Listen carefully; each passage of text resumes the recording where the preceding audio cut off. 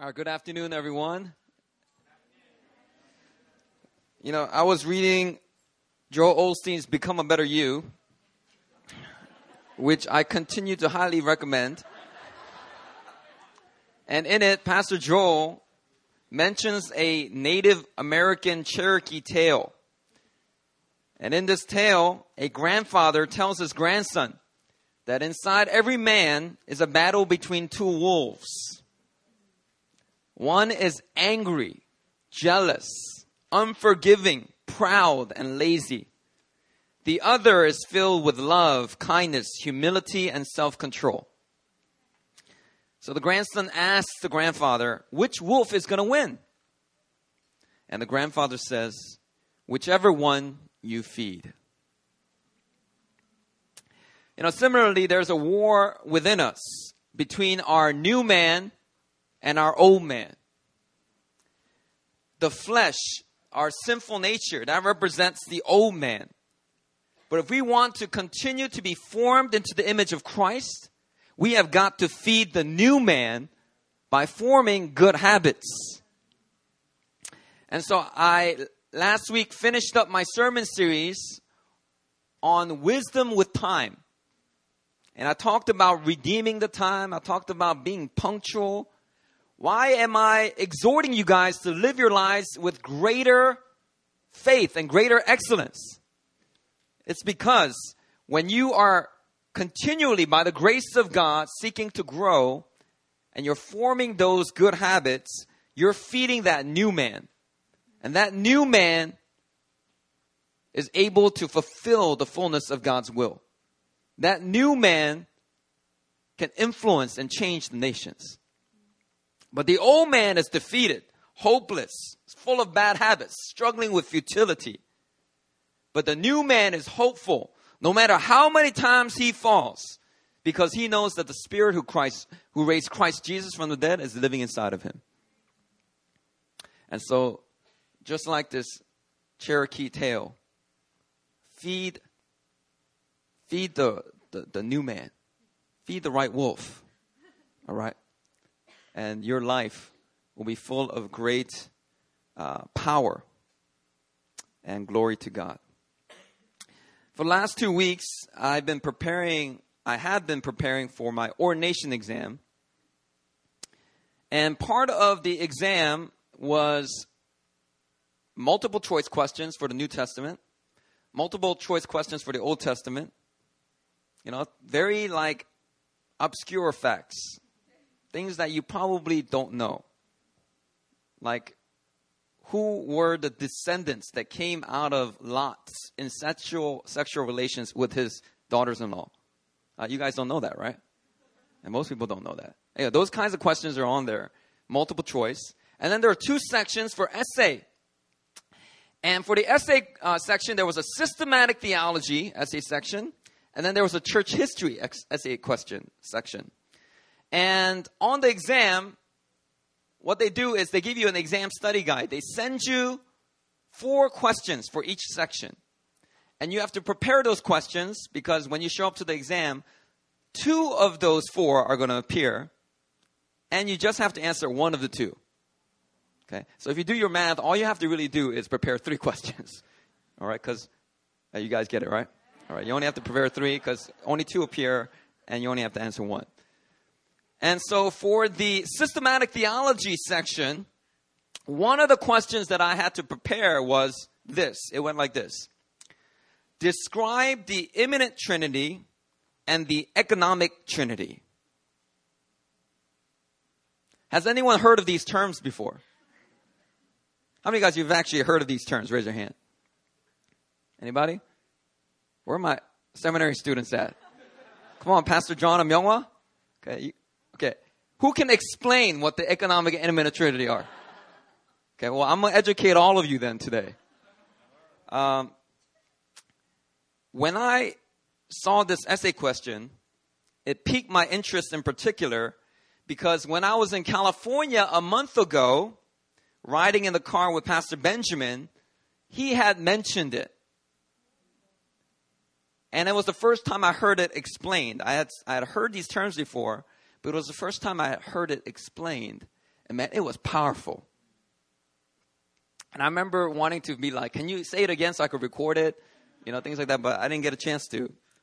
And so today what I want to do is I'm going to share about what I learned in preparing for my exam and how it relates to the powerful revelation that Pastor Benjamin spoke in the car in California a month ago. Are you guys ready? This message is going to set you free. So if you don't want to be free, you need to walk out right now. Take all them chains and bond, walk out right now. Because this message is going to set you free. You guys ready?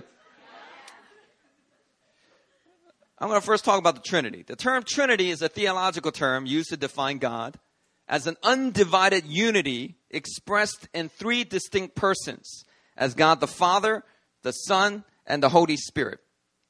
Now, this concept, Trinity, is not a Greek idea derived from philosophical speculation.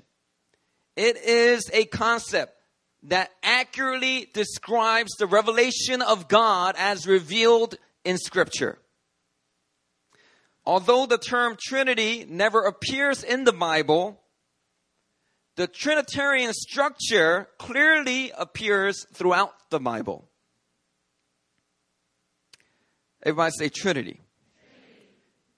The Trinity came under attack in the 2nd and 3rd centuries. You know, as the apostles, they died out. And then the people who knew the apostles, they started getting old, you know, and couldn't see no more. And, you know, wasn't that strong a leader. It started getting attacked. And one of the beliefs that came up during the 2nd and 3rd centuries is a term called modalism, a concept called modalism. Everyone say modalism. It's also known as like Sabellianism, and there's other concepts for it. Now, modalism holds that there is one God who can be designated by three different names at different times, but that these three are not distinct persons. Instead, they are the different modes of one God. Setting you free right now, for some of you in here. This belief was developed in an effort to protect Christianity from embracing tritheism, a belief in many gods. Okay? In an effort to avoid polytheism, tritheism, some of these church leaders, they developed this thing called modalism. One God, different modes, but they're not distinct persons. It's just one God. A modern manifestation of this can be seen among the Oneness Pentecostals. If you guys don't know who the Oneness Pentecostals are, I don't like dropping names, but I will just drop a couple. Give you an example. There's a book called God Chasers by Tommy Tenney. If you know Tommy Tenney, you read the back of his book, he is a Oneness Pentecostal. Wonderful man of God, loves God, but his view of the Trinity is along the lines of modalism or a form of modalism. A guy named T.D. Jakes, very popular, famous preacher. He was traditionally a Oneness Pentecostal.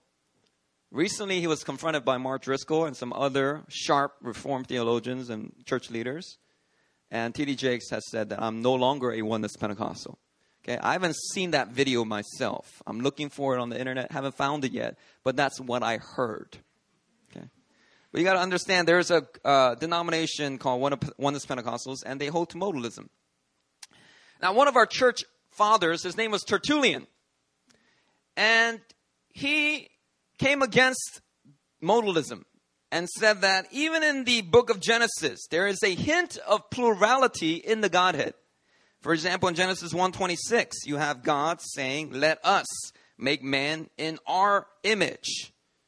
I mean, who is God talking to there? The angels?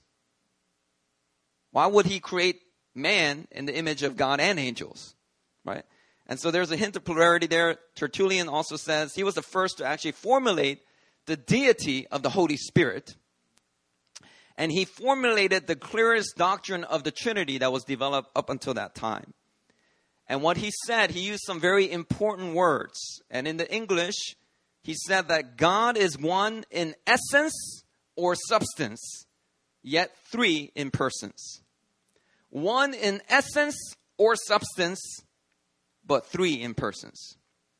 There's another church father, Origen. He also developed more the idea of the Trinity, and he developed the idea of what's called the ontological Trinity. Everyone say ontological. Most of you don't know what that word means unless you are a philosophy major. How many of you guys philosophy majors in here? Wow, 2 people. Okay. Yeah, philosophy is not that popular with Asians. I was expecting the non-Asians in here to raise your hand. Well, I guess you guys were engineers and teachers and whatnot. Anyway, Origen developed the idea of the ontological Trinity. The word ontological refers to the study of the state of being. You know, it's the metaphysics of being.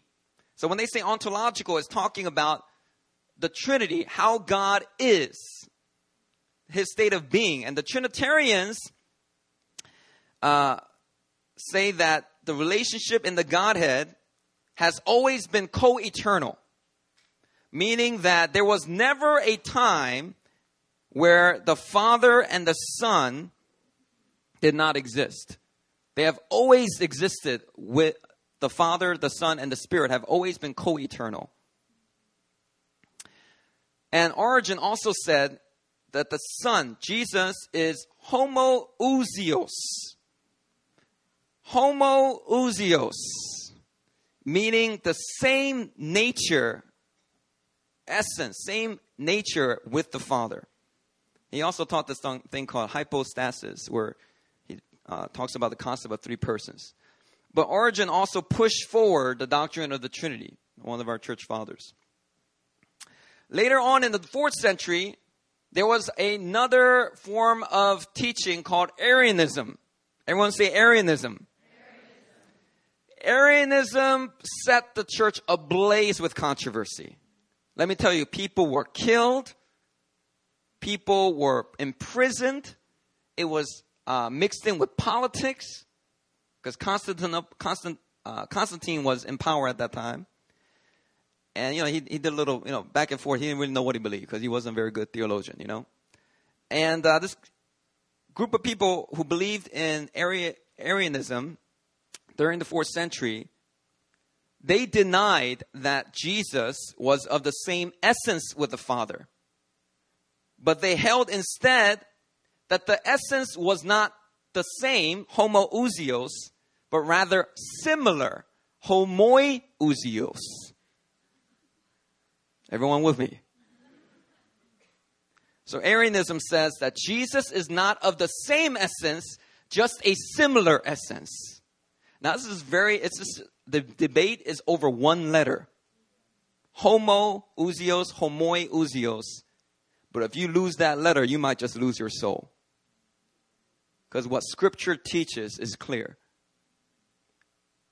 Scripture does not teach Arianism. Arianism said that Jesus was a created being. And this is why in the Scriptures, he is subordinate to the Father. He takes his orders from the Father. I only do what the Father is doing. I see the Father doing. He is subordinate. He is obedient to the Father because when it comes down to it, he is higher than man, but lesser than God. Because he has a similar nature, not the same. A modern manifestation of this is Jehovah's Witnesses. The reason why Jehovah's Witnesses are called Jehovah Witnesses is because they believe in Arianism. They believe that God the Father is the only one true God, and Jesus was a created being. He has a similar, not the same nature as the Father. And the Holy Spirit, he's just seen as the power and the influence of God on the earth, not as a distinct person. And that's why they call themselves Jehovah's Witnesses, because they like to take the Bible very literally, and they believe that if you're going to refer to God, you must refer to him by the name that he has revealed, which in the Hebrew is Yahweh, or in an English pronunciation as Jehovah. A guy named Athanasius came along, and he offered a strong defense of the Trinitarian theology at what is called the creed at the Council of Nicaea. They came up with a creed. And in this creed, they stuck with the Trinitarian formula. And if you guys know the Nicene Creed, you guys, there's a adapted version called the Apostles' Creed. Right? Some of you guys know the Apostles' Creed? I believe in God, the Father Almighty, maker of heaven and earth. Okay, that whole thing is an adaptation of the Nicene Creed.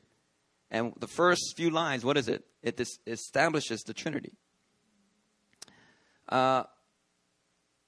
Athanasius, this Nicene Creed was supposed to silence the debate, but those who subscribe to Arianism actually opposed it even more fiercely.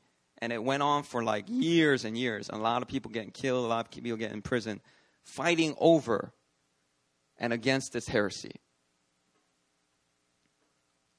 Athanasius affirmed what earlier church fathers said, and he said that the Son and the Spirit are of the same essence, the same substance, the same essence and nature. Homoousios as the Father.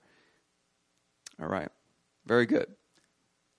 Quick overview of church history and the Trinity. Now let me talk about the immanent Trinity and the economic Trinity. Do not be intimidated. I'm going to make it real simple for you. And I'm going to flip it around and I'm going to apply it to you, and you're going to get shocked, and it's going to set you free.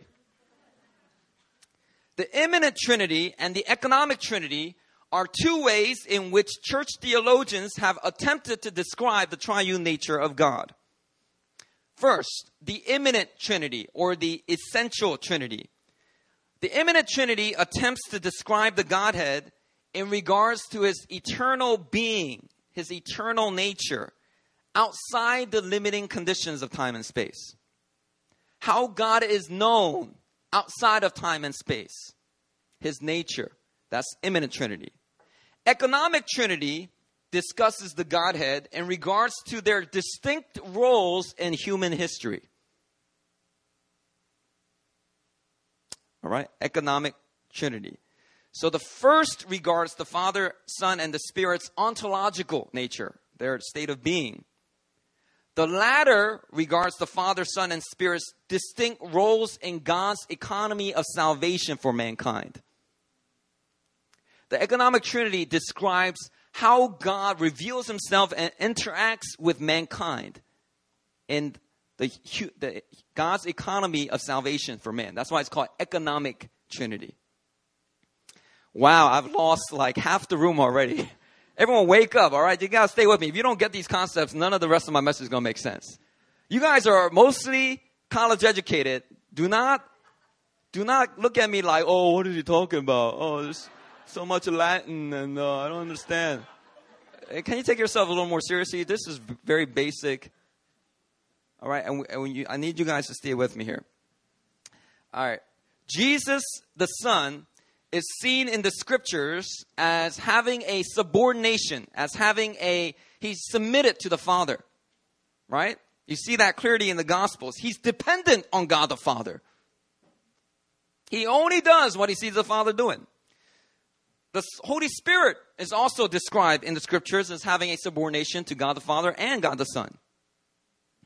Now, this is not because Jesus is lesser than the Father. But it is maintained that this subordination is one of function, not of essence. It has to do with Jesus' role, his function, his order, his office, his operation, not his nature. So the subordination is a matter of the economic Trinity. When you see that submission, that obedience, that is a function of the economic Trinity. You guys hear me? Now, if we do not have the immanent Trinity, then not all the persons in the Godhead are fully God. Right? If you don't have immanent Trinity, then the Father, Son, and the Spirit, they're not all fully God. But if you do not have economic Trinity, then you lose the distinctions within the Godhead. Because God is just one. So they all must be just one. And you might even fall into thinking, oh, maybe modalism is true. Maybe what the Oneness Pentecostals are saying is true. But that's not what the scriptures teach. That's not what our church fathers bled and died for. So both approaches immanent Trinity and economic Trinity are indispensable. This can be summarized in the phrase, equal in being, but subordinate in role. Equal in being, ontologically, but subordinate in function, in role. If you're with me, say amen. All right. Half of y'all are lying, but it's okay. Let's keep going. I'm just going to keep going. Holy Spirit, help. All right, turn to Matthew chapter 3. Let's look at what the scriptures say.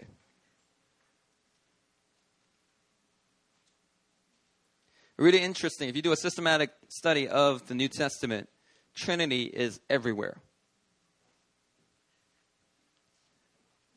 Matthew chapter 3. This is the baptism of Jesus at the Jordan River. I'm going to read verse 16 and 17.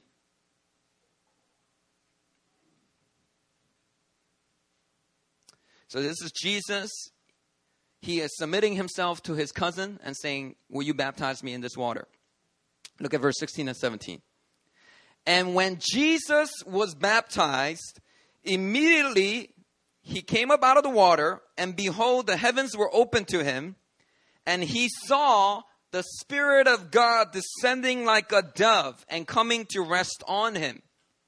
And behold, a voice from heaven said, this is my beloved son,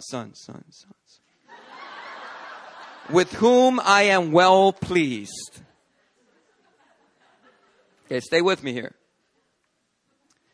If you look at this passage, what do you see? You see the immanent Trinity. Why?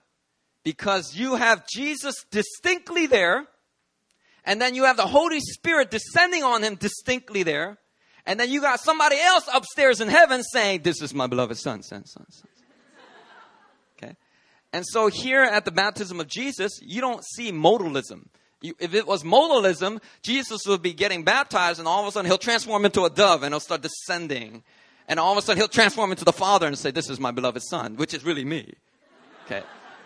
You don't have that. There are distinct persons of the Godhead all fully present here at the baptism of Jesus. You know why? Because this is Jesus' ordination ceremony right here.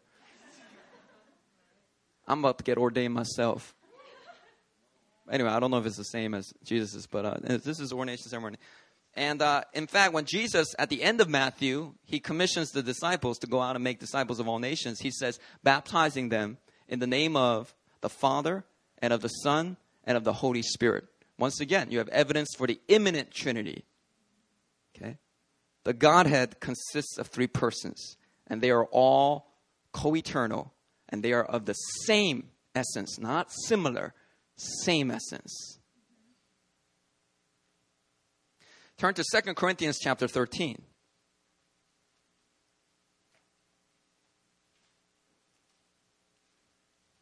Second Corinthians chapter 13. We're going to look at verse 13 and 14.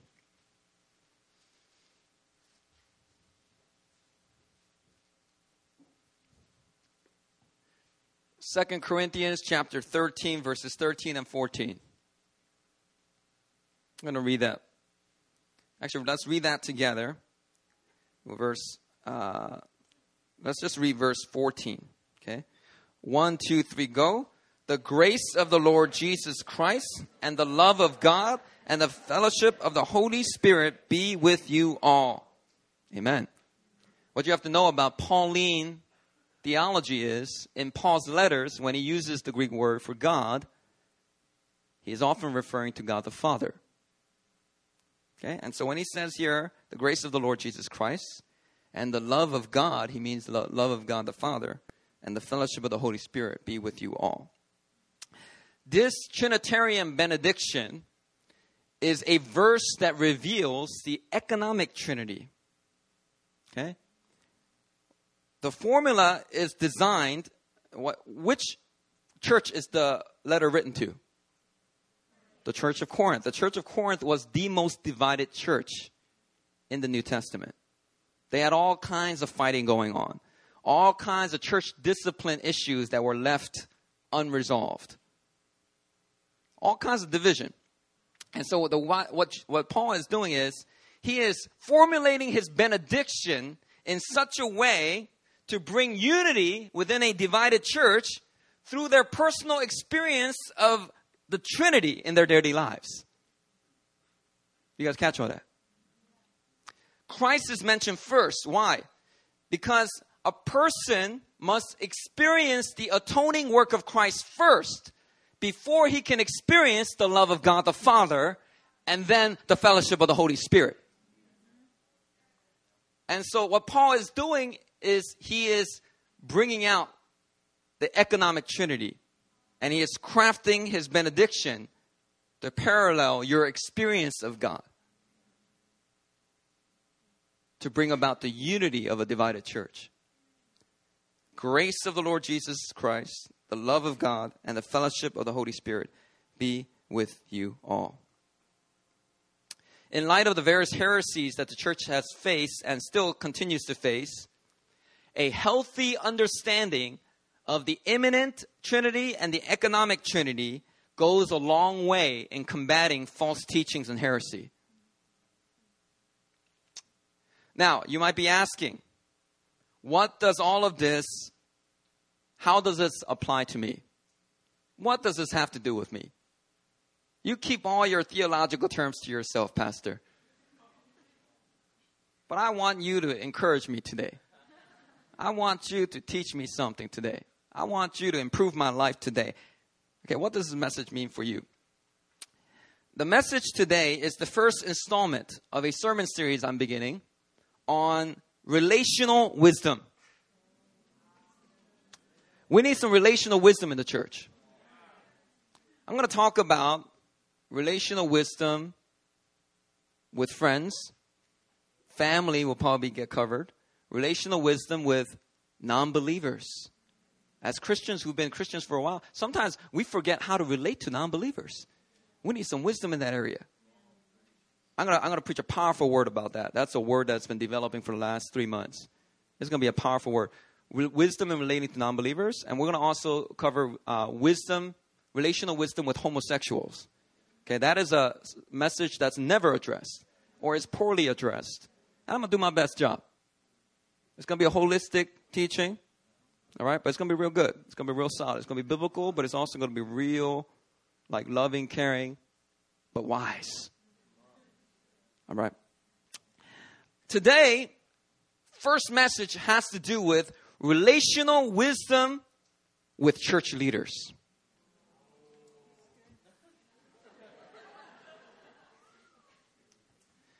Now, if you caught the concept, immanent Trinity and the economic Trinity, I'm going to take that concept and I'm going to apply it to my relationship with you as a pastor. So let's start there. As a pastor, as Christian Lee, I have an immanent identity before God and before you. And I also have an economic identity before God and before you. I have an ontological identity and I have a functional identity. Okay? What is my immanent identity? Okay? Before God, who am I? I'm a son. I'm a child of God. I'm a blood-bought saint, a holy one of the Lord. It's my immanent identity. Before you, who am I? Immanent-wise, immanent identity-wise. I'm just a brother. Don't call me Pastor Christian. Just call me Brother Christian. All right, that's what my old college mentor used to, he emphasized the immanent identity of him as a pastor in my life. He used to make me call him Brother Michael, my mentor in college. But yeah, before you, I'm just a brother. Some of you might be like, really? Okay. Yeah, I'm just a brother. I'm just like you. Right? Ontologically, there's nothing special in my physical or spiritual being, okay? I'm just like you. We're all created equal in that sense. Now, let's talk about my economic identity. Not my state of being, but what I function, the roles that I've been given by God.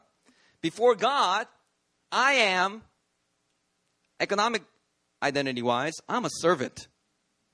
I'm a teacher. I'm a pastor. Some people have called me a general because of the vision of our church, raising up an army. One woman of God came and said, you're a father and a general to your church. And when you say go, your church members say, yes, sir, and they move. Because God has called you to be a general in his army. Yes, I'm a general. I'm also a spiritual father. Not because of anything special about me or because I'm smarter than you. It's simply because God has appointed me as a spiritual father on the earth. To be a spiritual father to his churches. Before Pastor Benjamin, I'm just a son. But before my congregation, economic identity-wise, I am a pastor, a spiritual father. In Galatians 1:1, the Apostle Paul said, Paul, an apostle, sent not from men, nor by man, but by Jesus Christ and God the Father who raised him from the dead. What's the Apostle Paul saying in that verse? He's opening up his letter to Galatia and he's saying, I am an apostle. Not because you say I'm an apostle. Not because, and just because people say I'm not an apostle, I'm a fake apostle, doesn't mean I'm not an apostle. I'm an apostle not by the will of man, but by the will of God. And I've been sent not by men, I've been sent by God. So I'm the pastor here at New Philly. Not because Pastor Huang and Samunim said you're the pastor. But because of God. Ultimately, it's because of God that I'm here. So even if Pastor Huang and Samunim decide to kick me out, if God says, no, you're still to be a pastor, then I'm going to be faithful to that calling. And so that economic identity, that functional identity as a pastor, it does not come from man, it comes from God. And all man can do is approve of it. When I get ordained on April 21st, hopefully tomorrow I got an interview, I got to sing some praise songs and convince this ordination board that I'm a Christian. Isn't that great? The way they verify you're a Christian is sing a praise song. And then they observe how you sing it. Create in me a clean heart. That's not a Christian. I don't know how they do it, but I heard they make you sing. That's what some of my humbes have said.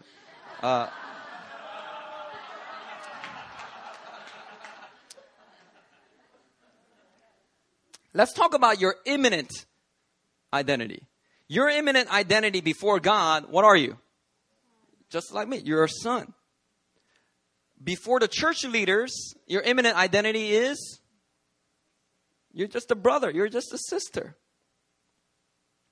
Let's talk about your economic identity. Before God, your economic identity is, you are a servant.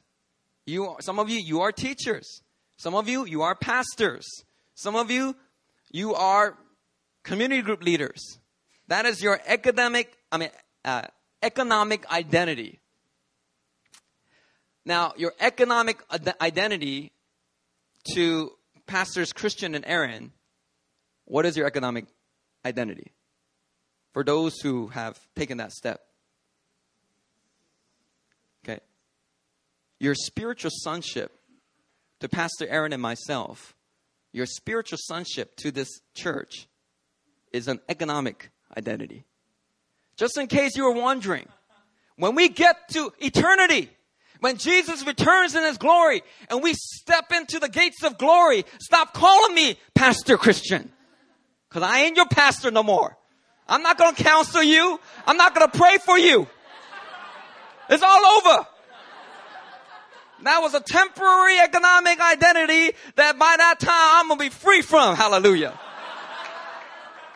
And that's the truth. All right, when you get through the gates of glory, just call me Brother Christian. Because only the immanent identity lasts. But economic doesn't mean economic identity is not important. We just have to recognize what it really is. You see, there are churches that focus only on the immanent identity of church leaders. When they do this is the Western church. We lose distinctions in church leadership. We lose things like spiritual authority. everyone is just a brother. Everyone is just a friend. There is no pastor or a person who has a particular spiritual gifting to lead the church. Everyone's just a brother and a sister when you focus only on the immanent identity of church leaders. This is when leaders cannot lead with authority in the church. The church becomes just a big round table. Everybody gets an equal vote. Everybody gets an equal say. It's this democracy. Come on, democracy is the best model for everything, right? Including the church. And, unfortunately, reformers, they took that and they applied it. And you know what? It's not working everywhere. The Presbyterian system is not working everywhere, by the way. And that's one of the things that are discussed right now by young church leaders. That equal vote system, democratic system ain't working. You need a visionary. You need somebody that's accountable before God for the vision of the house. You can't vote for a vision. It can only be revealed, and you have to be faithful to the vision God gives.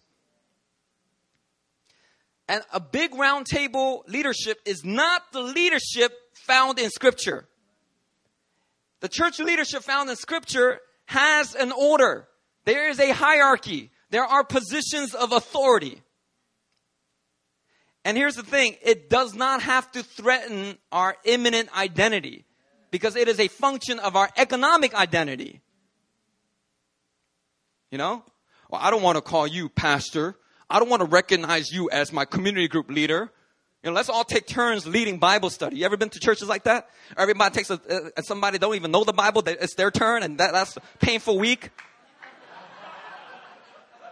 I don't want to call you my leader. You know, you might get a big head. You know, you might be puffed up in pride. You know, I know you make mistakes just like me. You're human just like me. I don't want to honor you as a leader. That is the vocabulary. That is the way churches that focus only on immanent identity for church leaders, that's what they focus on. That's how they talk. Now, there are also other churches that only focus on the economic identity of church leaders. When you go to churches like this, it's very functionally oriented, and they're not very relational.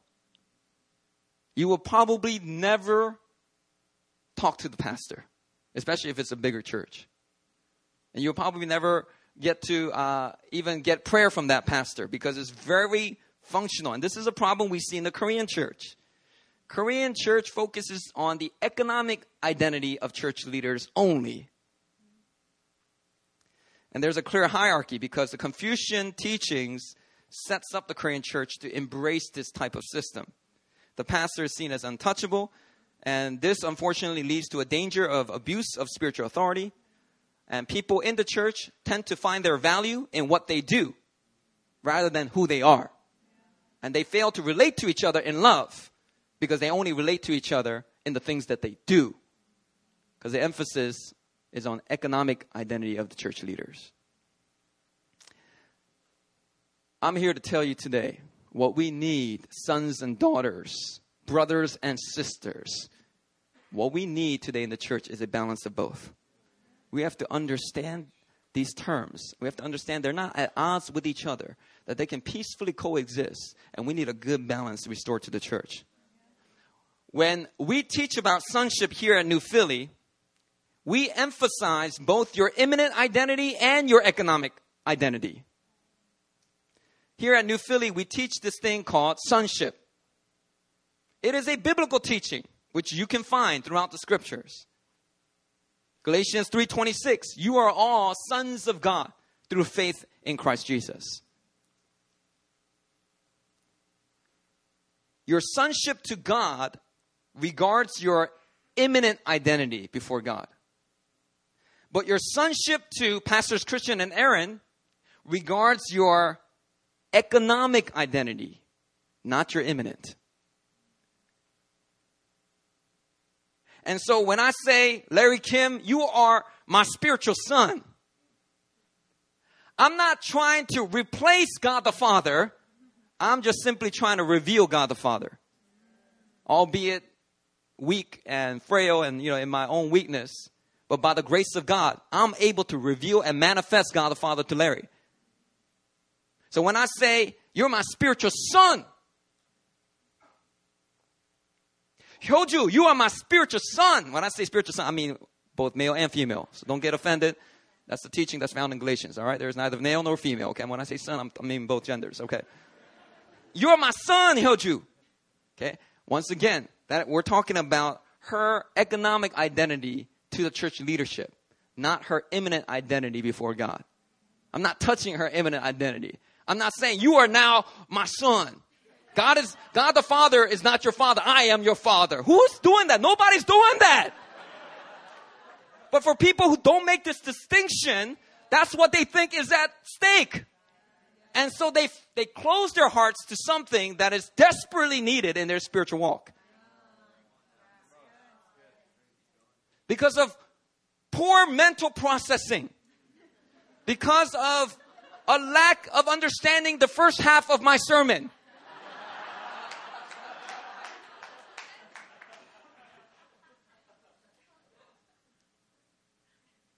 Check this out. If you want to experience the love of God the Father in a deeper and deeper and more real way, you don't need me to be your brother. You need me to be your father. You don't need me to just be a friend. Who said I even want to be your friend? Hey, we get to choose our friends. God didn't call everybody friend in the Bible, by the way. We get to choose our friends. Anyway, you don't need me to just be your friend. You need me to be your pastor. You need me to oversee your soul. Not in a way like where I'm replacing how God oversees your soul, but in an application of that oversight in your life.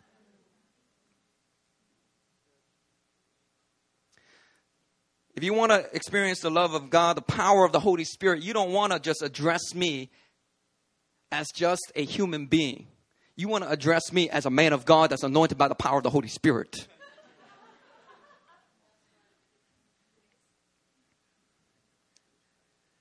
You don't need just another brother in Christ. What you need is a pastor. You need a spiritual father. You need to see me in my economic identity as a spiritual father. And you need to see yourself in your economic identity as a son. You need me to be your spiritual father because the truth is you don't have one. Or you have never had one because you have been so hurt by the church. Or you have been hurt by your biological father. So you got walls up and you don't want to trust anyone. And in keeping with this postmodern age, you want to be able to pick and choose what you like from the Bible. You want to be able to pick and choose what is right for you.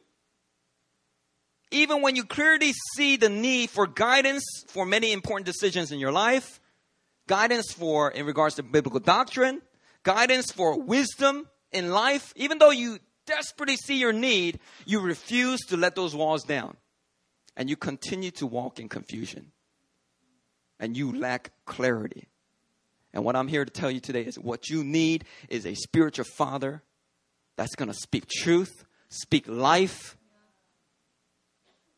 give you a hug and show you some love. Some of you, when you guys see me, you give me the cold shoulder. There are other people, they see me, they instantly hug. I can't get through the hallway without getting hugs from them. But other people, they just like, oh, no hug. Is he gone yet? When I was in 7th grade, I went to a retreat in Philadelphia. There's a guy named Pastor Sam. He does ministry in New Jersey now. And he was just a young guy in seminary. And I remember at a retreat at a lock-in, at the end of the lock-in, he spoke a message, and I just went up to him, and I just gave him a hug. I said, Pastor Sam, can I just give you a hug? And Pastor Sam said, sure. And he just gave me a hug. And as I was embracing him, I just started crying. And Pastor Sam looked at me like, oh, is everything okay? Like, isn't that cute, And for him, isn't it cute? But for me, it was like holy moment. Like God the Father was touching me. He's hugging me. He's the one who's wrapping his arms around me. And I had not felt that love from my biological father. And I had not felt that love from my Korean pastors in the Korean churches I grew up in. I actually never got a hug from a single Korean pastor growing up in the Korean church up until that point. And that was powerful. What you need Christian lead to do for you is not to be your brother, not to be your friend. You got to learn how to embrace the economic identity that I have and that you have as a son of the house and as a spiritual father to you in your life.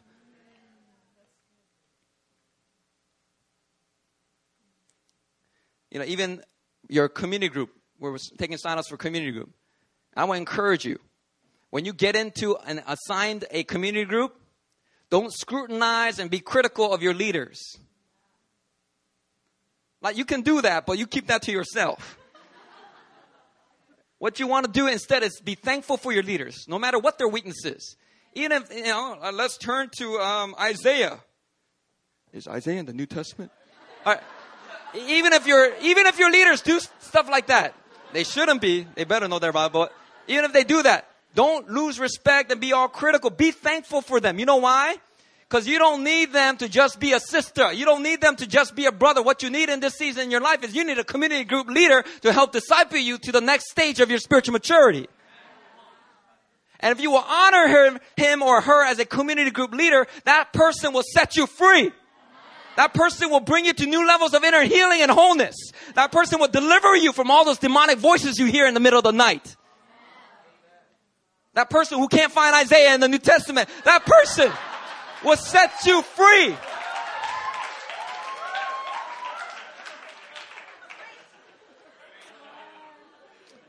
Isaac, he's just always, he's always playing around. I can't take him seriously. He's just a brother. No, Isaac Kim, the community group leader, will do far more for you than Isaac Kim, the brother. We got to learn to honor people for the anointing that they carry. Jesus said, if you receive a prophet because he's a prophet, you're going to get a prophet's reward. And sometimes we got to learn how to honor the leaders that are in the church. When I travel, I'll go to different churches. And I'll go there as the main speaker. And sometimes young high school students and college students, they'll meet me. And I'll be like, hey, my name's Christian. I don't say, hey, my name is Pastor Christian. That's dumb. My name's not Pastor Christian. My name's Christian. And sometimes if I'm like, well, I am Pastor Christian. Who are you? It just sounds like I'm insecure. And so when I meet young people, I say, hey, my name's Christian. How you doing? And I don't tell them I'm the main guest speaker, They'll be like, oh, you're Christian. You're the guest speaker. And you know what happens? Young people will do one of two things. They'll be like, oh, Pastor Christian, we are so looking forward to your message. Oh, I've been praying and fasting, and I just feel like your messages are going to set me free. And then there are other people that will say, oh, you're the main speaker. How you doing, bro? And the guy will be like 15 years younger than me. It's obvious that he should at least try to honor me as a guest speaker. He'll just, hey, bro, how you doing, bro? Hey, give me a pound, bro. And then I'm preaching during the retreat, and that person just looking at me like, hey, that's my brother. All right, immanent wise, yeah, we are brothers. But I ain't come to emphasize my immanent identity. I came to be your guest speaker, the man of God that's going to set you free. The man of God's going to speak some truth over your life. That's going to bring the word of revelation. That's going to take you deeper in your identity. The economic identity of church leaders, let me say, was never meant to be overly institutionalized. Where people have titles, but not the spirit of the leadership position. This is what happened in the Roman Catholic Church. And this appalled the reformers. So the reformers, they threw a lot of these things away. And they threw away fatherhood and sonship as well. Because in the Catholic Church, what do they call the priest? Father. What do they call the main archbishop dude? They call him the Pope, okay? Pope is just Latin for Papa. All right, and so in the institutional language of the Roman Catholic Church, you see spiritual fatherhood and sonship because that's church history. That's where we started. Apostolic leaders were seen as spiritual fathers, and the members of the church seen as spiritual sons. And so that language carried over, but the Roman Catholic Church over-institutionalized it. And they lost the substance and spirit of it and just carried the titles and positions. And by the time we came to the Reformation, the reformers were greatly appalled by what they saw.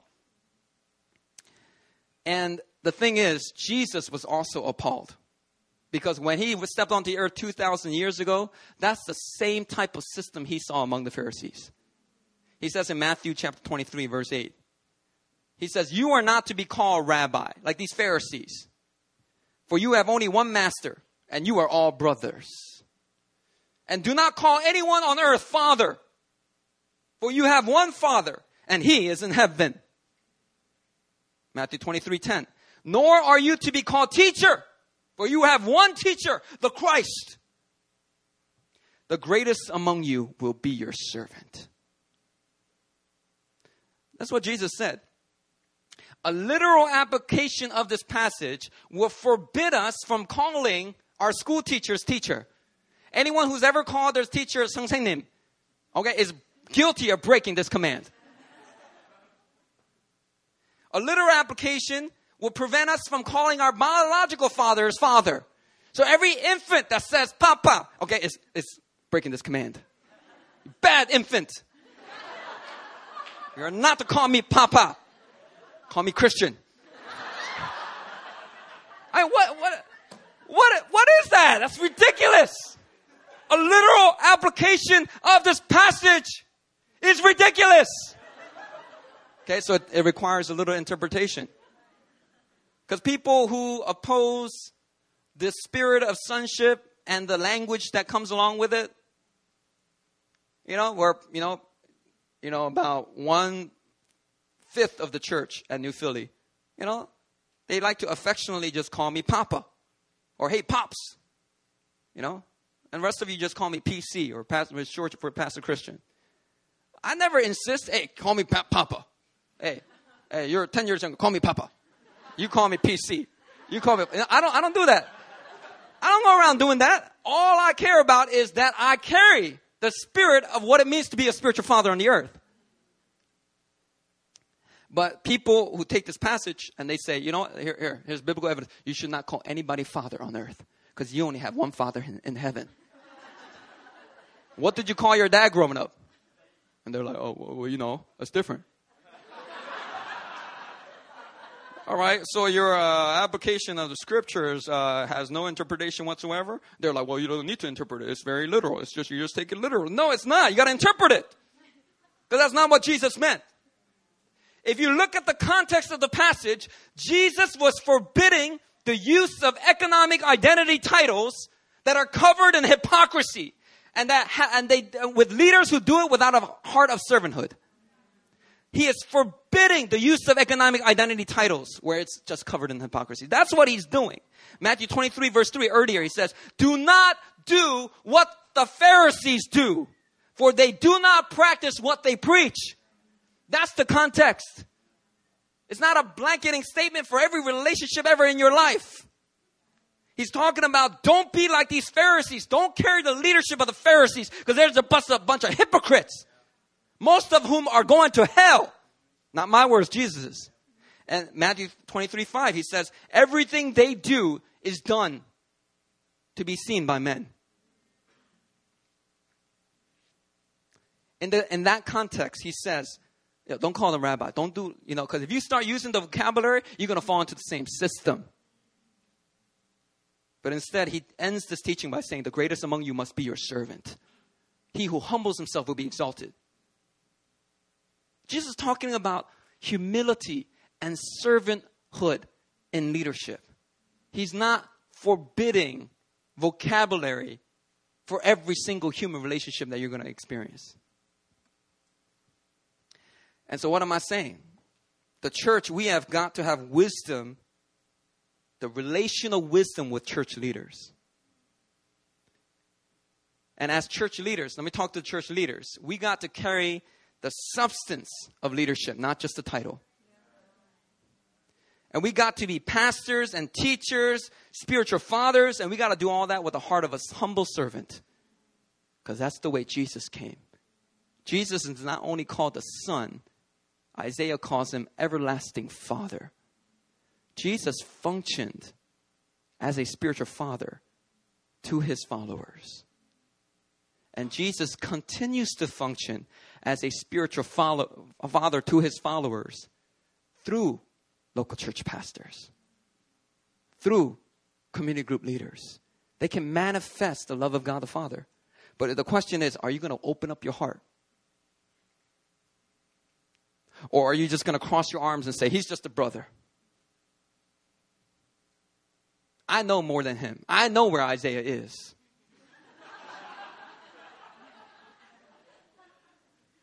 We'll close us in prayer right now.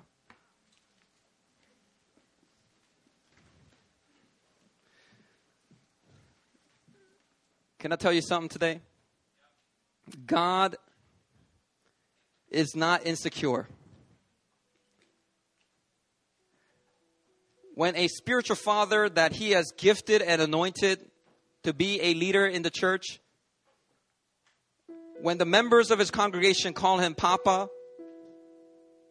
God does not feel insecure about that. He's not threatened by that because he knows that's not touching the immanent identity of those sons and daughters. It's just simply an economic identity. It's a temporary one. But it's a powerful one if you will open your heart to it. Jesus said, I do not leave you as orphans. But Jesus sent his Spirit onto the earth that we would experience our sonship to God, that we would experience the love of God the Father, that we would experience our identity as sons, heirs of God and co-heirs with Christ. God sent his Spirit so we can experience all of that. But you are so busy, caught up in your mind, saying, oh, I only have one Father, and that's my Father in heaven. I'm only a son to God, not a son to some local church pastor. And the whole time, heaven is weeping over your stubbornness and your lack of discernment. You're only keeping yourself from the graces that God has ordained to set you free, to take you to new levels. The question is, are you willing to embrace that? If you're here from another church today, if you discern that your local church pastor back at home, that's your spiritual father, then go and honor him that way, even if you don't use the vocabulary. Once again, these things were not meant to be over-institutionalized. Honor him as your spiritual father if that's the case. But if you don't have a spiritual father in your life, can I just say that maybe you should open up your heart to one? Maybe you should ask the Lord to lead you to one. Timothy had Paul. Who is your Paul in your life? Are you trying to do that for yourself? The postmodern generation tries to shepherd their own soul, and they just end up in all kinds of deception and dirt. Is your romantic relationship in a wreck? Because every time you enter into a romantic relationship, you do it your way or the highway. And the fact is, your way hasn't been working out so well because you lack self-control. Because you're not applying the wisdom of Scripture into your romantic relationship. Or you're just doing your best, but you're kind of getting involved with all kinds of shady things. And it's ending up with breakup, heartbreak after heartbreak. And the Lord is saying, will you just do it my way? Will you allow local church leaders to speak into your life? Will you allow them to hold you accountable for the actions that you have? Will you allow them to pray for you? Will you allow them to cover you? Or are you going to keep going out naked? Are you going to keep acting like a little orphan? Or are you going to start behaving like the son that you are?